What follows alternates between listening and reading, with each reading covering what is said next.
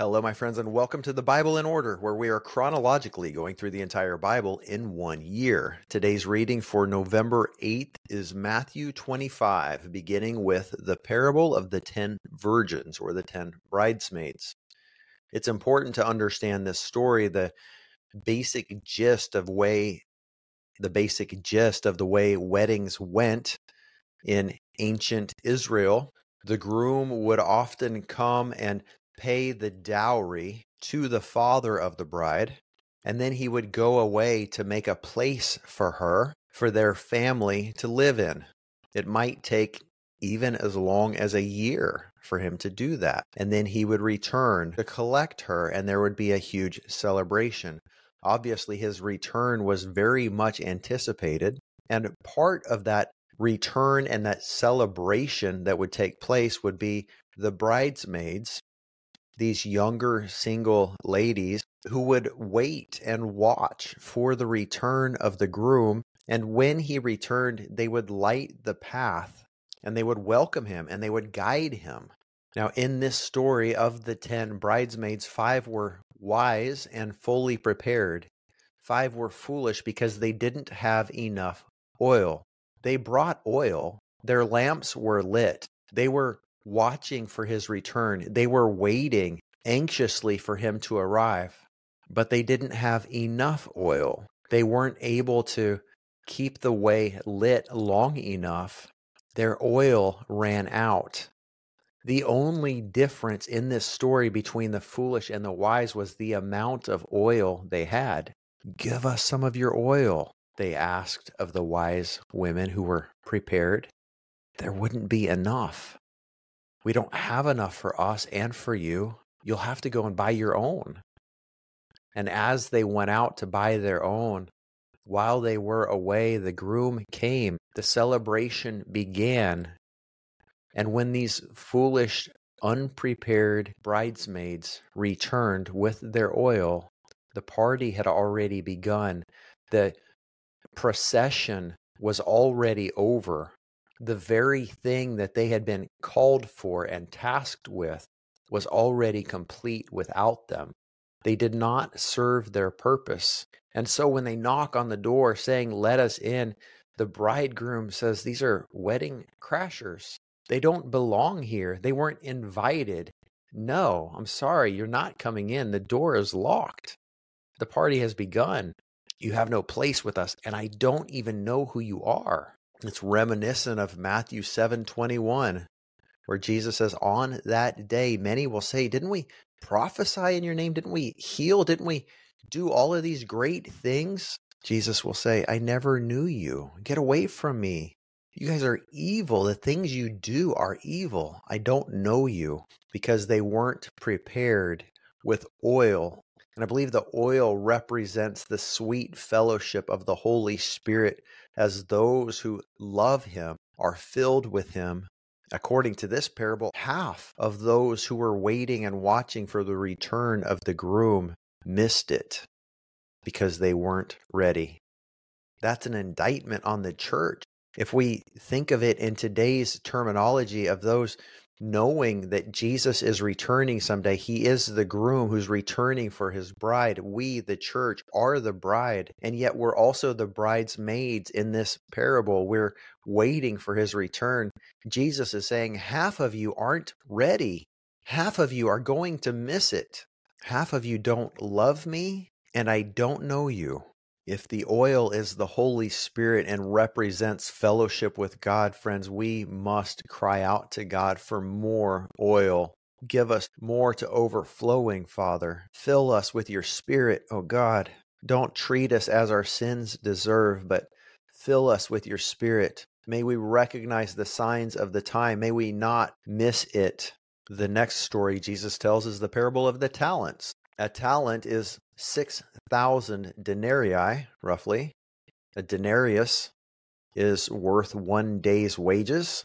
So a talent would be roughly 20 years worth of the median salary at that time.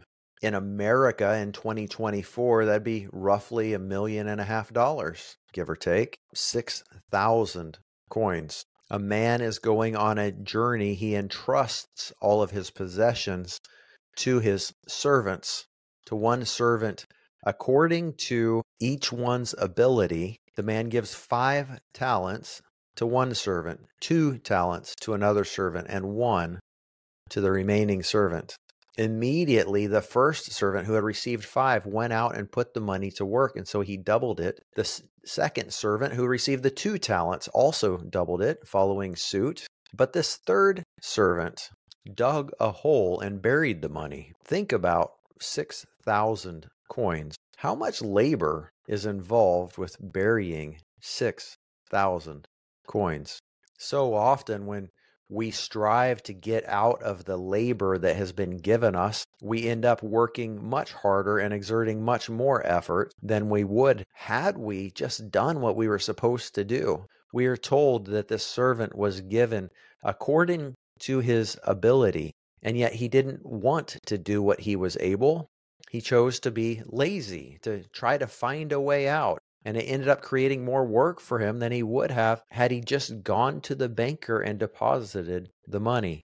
I'm sure while the master was away, there were times when this servant thought he should probably dig up the money and maybe take it to the bank. That seemed like a lot of work. And then all of a sudden, when the master does return, now he has to go and dig it up. And I'm sure while he was digging, he was thinking, this was really a poor idea.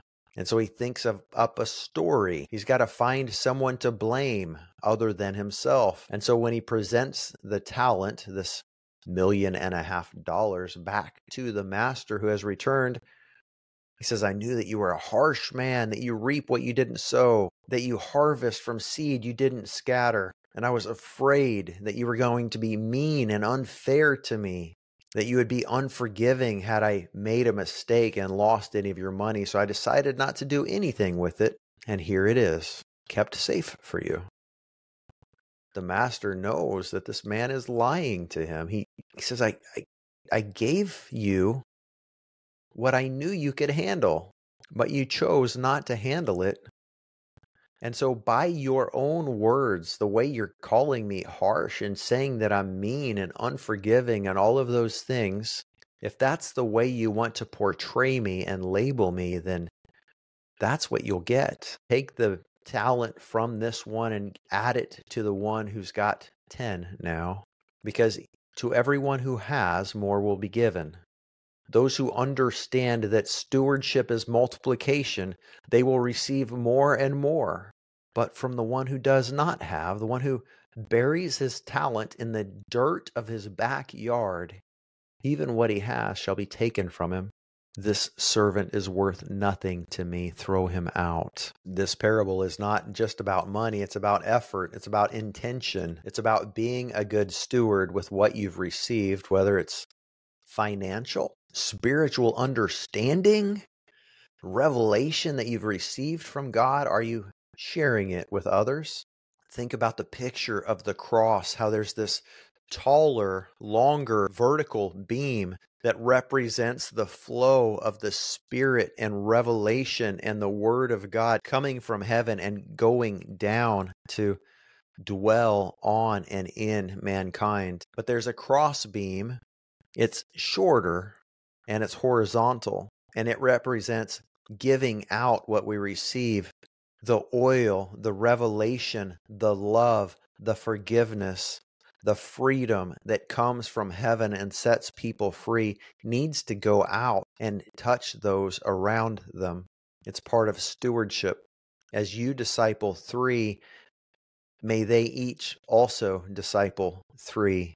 And may those 9 disciple 3, making 27. And those 27 disciple 3, making 81, and so on. It multiplies. There's exponential growth as everybody is doing what it is they are called to do. But for those who make excuses for why they don't do the work God has given them, they will face utter judgment, and they will be cast out of his presence. It is time for the church to turn off the distractions. We have been inundated with distractions. The third story Jesus tells in Matthew 25 is that of the sheep and the goats. When the Son of Man comes in his glory and all the angels with him, then he will sit on his glorious throne, in verse 31. All of the peoples or nations or tribes or ethnicities from all around the world will gather together before him, and he will separate them the way a shepherd separates sheep from goats. The sheep will be placed at his right hand, and then the king will say to them, "Come, you who are blessed by my Father, receive the inheritance prepared for you in advance from the foundation of the world. For I was hungry, and you gave me food. I was thirsty, and you gave me drink. I was a stranger, a foreigner, and you took me in. I was underdressed, threadbare, wearing only underwear, and you clothed me. I was sick, feeble, and weak, and you took care of me. I was in prison, and you visited me." And they will say, "When did we see you hungry and feed you, or thirsty and give you drink? When did we see you a stranger and take you in, or without clothes and clothe you? When did we see you sick or in prison and visit you?" And the king will answer them, "I tell you the truth. Whatever you did for one of the least of these, my brothers and sisters, you did unto me." And for the goats, those who went to his left, he will say, "Depart from me, you who are cursed, into the eternal fire that's been prepared for the devil and his messengers. I was hungry, you gave me nothing to eat. I was thirsty, and you gave me nothing to drink. I was a stranger in a foreign land, and you didn't take me in. I was naked, and you didn't clothe me. I was in prison, and you didn't come visit me." Then they too will say, "Lord, when did we see you hungry or thirsty or unclothed? When were you a stranger or a foreigner before us, or sick or in prison, and we didn't help you?"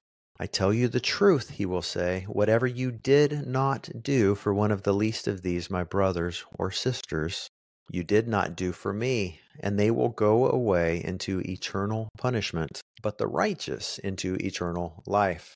We will all face judgment based on how we respond to the needs of the most underprivileged among us. Who do you know who's hungry or thirsty, who is a stranger in a foreign land, who is underclothed, exposed, who is sick or feeble, or even who's in prison?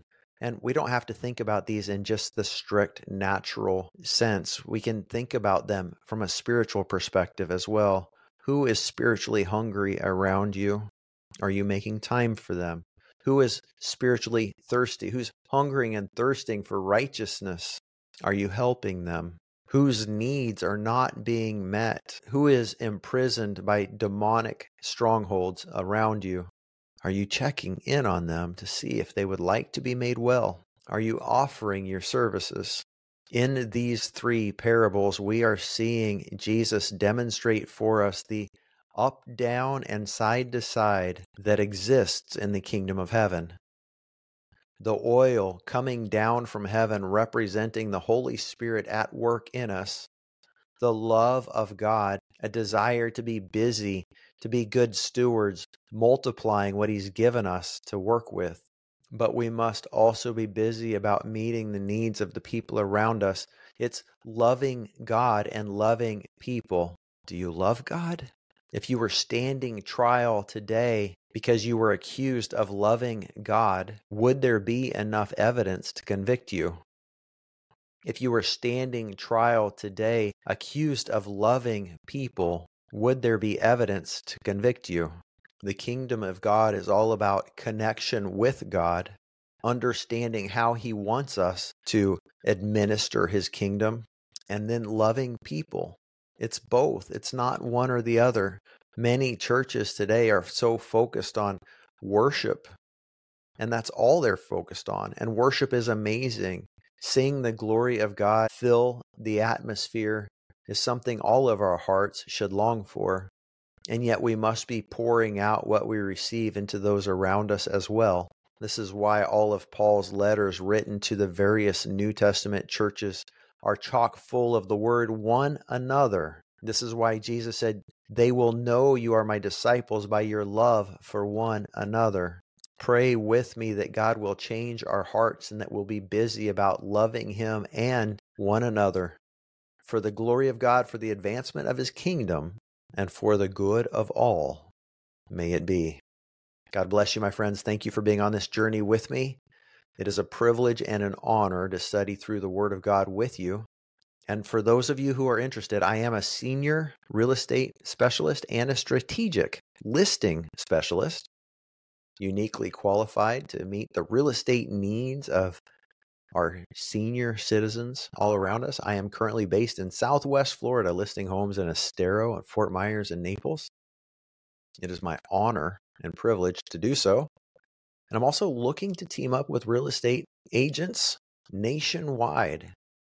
If you are interested in connecting with me, either as a fellow real estate professional or as a potential buyer or seller, connect with me at agentdaviddoty.com.